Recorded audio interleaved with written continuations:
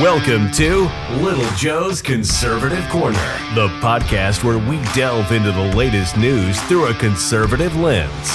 In each episode, Little Joe sifts through the top headlines and news articles, offering insightful commentary and analysis from a right-leaning perspective. Whether it's politics, culture, or current events, this show explores the issues that matter most to conservative listeners. Get ready to cut through the noise and get to the heart of what's really going on in the world today. Let's get started. Welcome to Little Joe's Conservative Corner.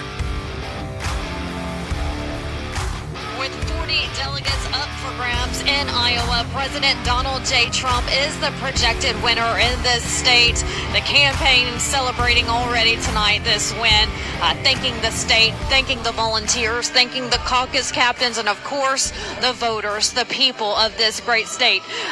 Big win so far, projected by Decision Desk, the headquarters there. Donald Trump right now with what the results that are in so far, 54.8%, followed by Nikki Haley at 19.3%, then Ron DeSantis, Vivek Ramaswamy at 7%. So the numbers go down from there. Right now, Nikki Haley is a far behind second place, and then Ron DeSantis is 2 percentage points behind her. So those are still the early numbers coming in, but there's such a wide margin for President Donald Trump that he is the projected winner. We're going to make a call. Let's bring in Martha McCallum, anchor of The Story, and Brett Baer, anchor of Special Report. What do we have, guys?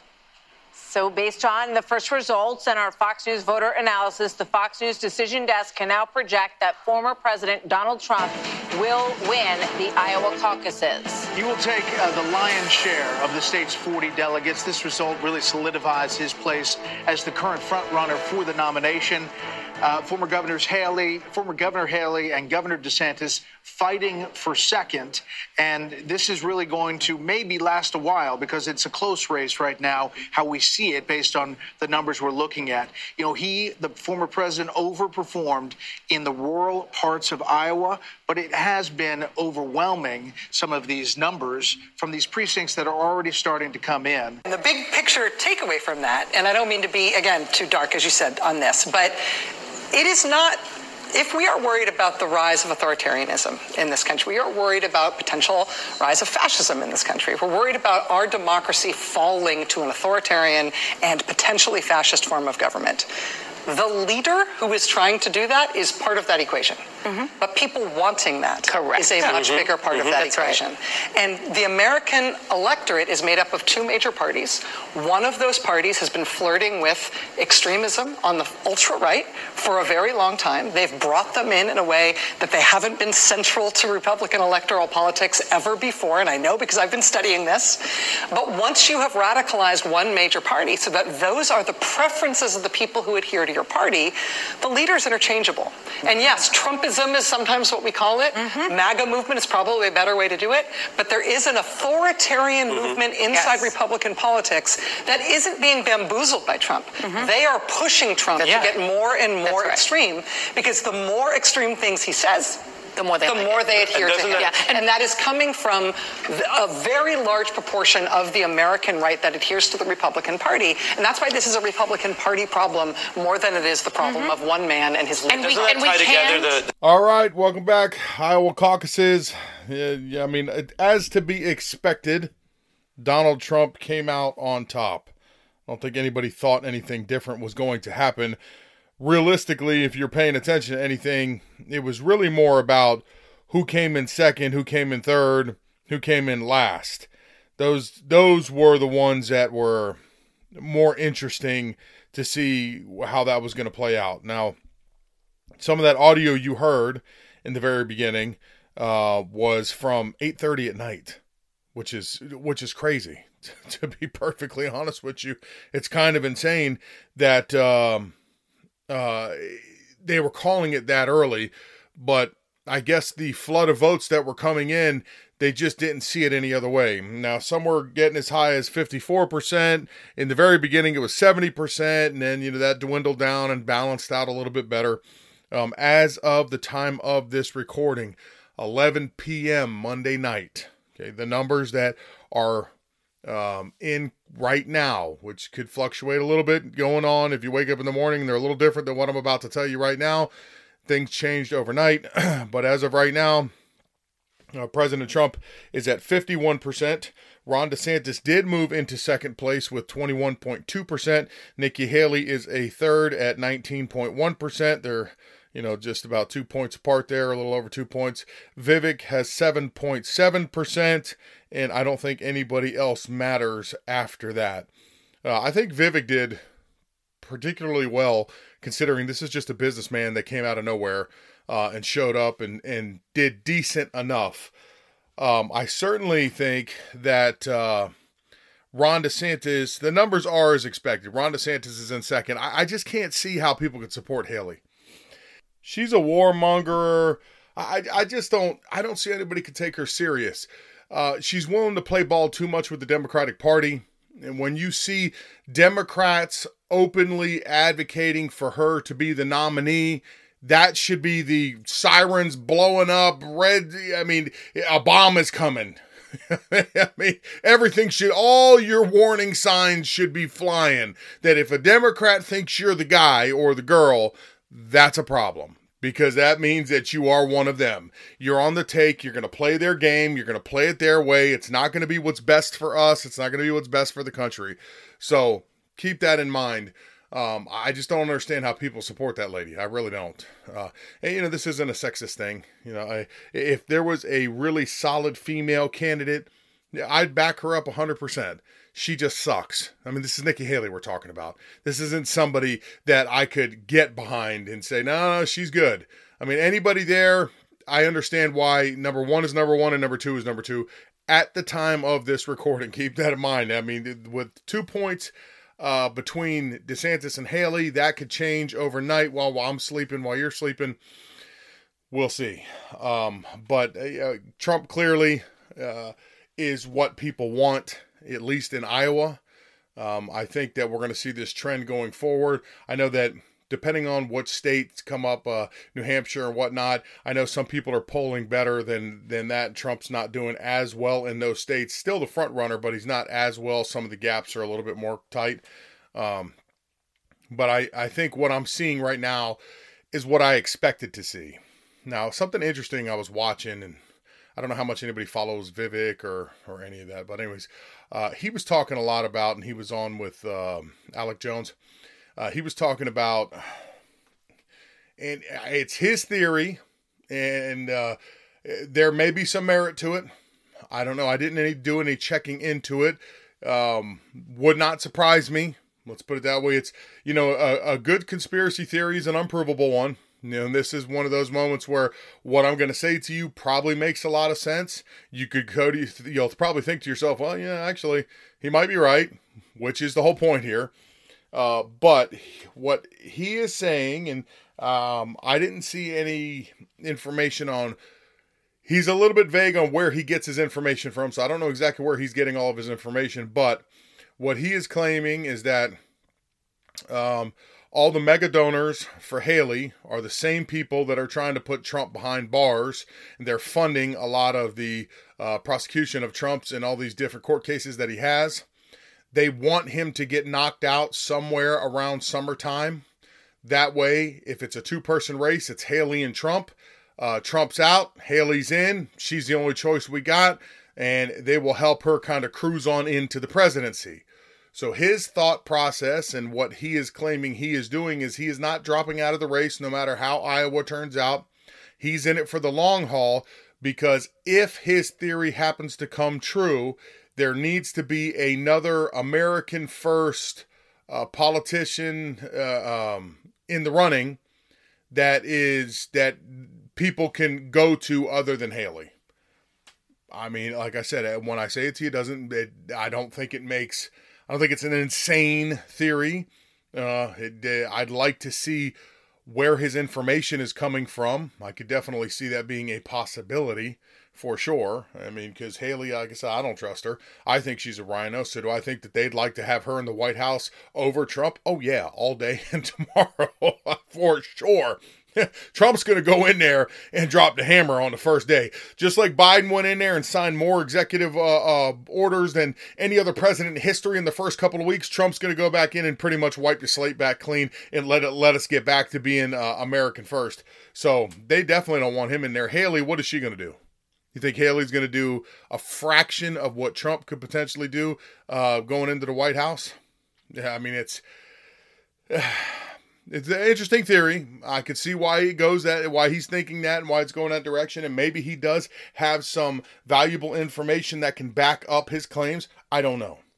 All I know is what he has said. I don't see anything more to it. I think most people like Vivek. I saw some comments by Candace Owen, and she seems to be fond of him. There's Alec Jones likes the guy, and a lot of people are saying he's the real article. What you see is what you get type deal.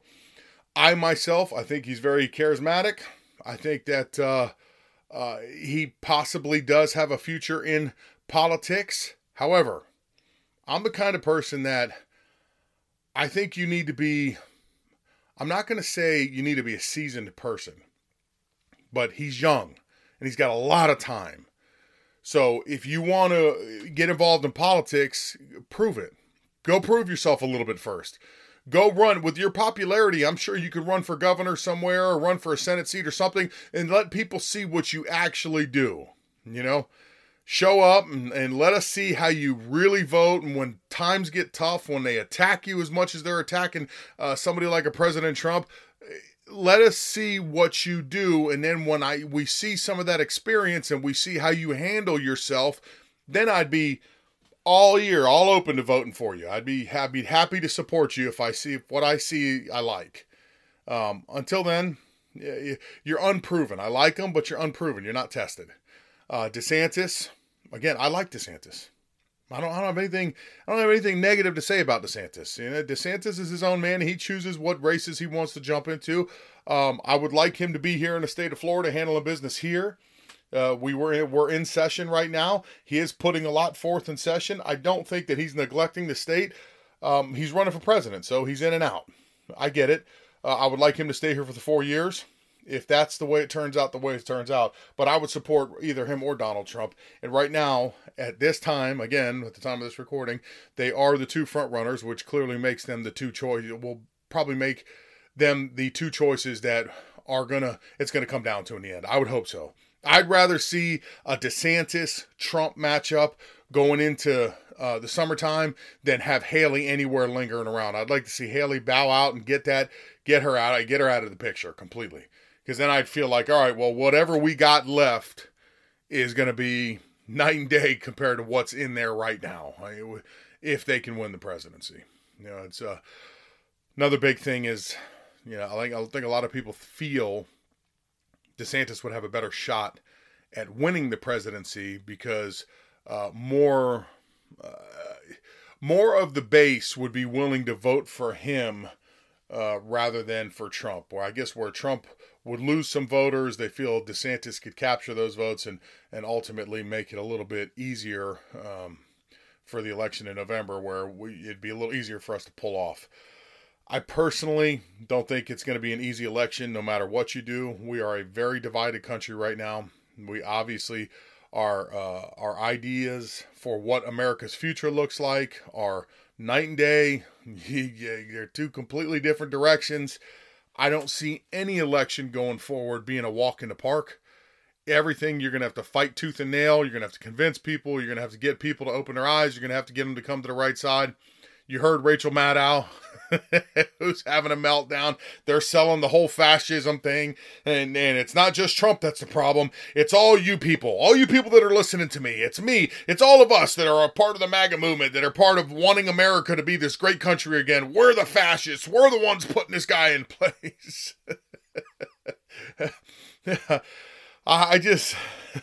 She's freaking out. I don't know how many people are actually buying into that bull crap, but that's a taste of what's to come. Getting closer and closer to November, because it's going to get ugly. That's for sure. I don't think it'll get as ugly as Rachel Maddow, because that's something. But yeah, that is what do we used to say, man? If my dog was as ugly as you, I'd shave his butt, and make him walk backwards or something. Kids. Yeah. Rachel Maddow, that's a special kind of ugly right there. That is, yeah, you run into her in a dark alley in the middle of the night. It's like, whoa, I'm out of here, man. I don't care if I'm 6'4". I don't care how bad I am. At that moment, that's something ugly, man. I got to get the hell out of here. She's freaking out, and she's selling it to her viewers and this whole package deal of fascism and whatnot. And it's all a bunch of bull crap anyways. I mean, if you pay attention at all, if you look at any of Trump's policies and you look at Joe Biden's policies and you look at what actions did Trump take during his presidency and could have taken versus what actions Biden could have taken and did take during his presidency, I think it's pretty clear to say who's the fascist and who's not. I think it's pretty clear who doesn't care about the American people's opinion, and they're just going to impose whatever they want versus somebody that's trying to just return power to the people. And if this is what you want, this is what I'm giving to you. I mean, it's pretty obvious who the true fascist is between the two of them. So it's going to be difficult anyways, but I think Iowa went as expected. This is pretty much the only thing I'm talking about on the podcast today because that's what I was watching 10 different people. And my God, yeah, when they called, I'm not going to lie to you. Let's just be out in the open here.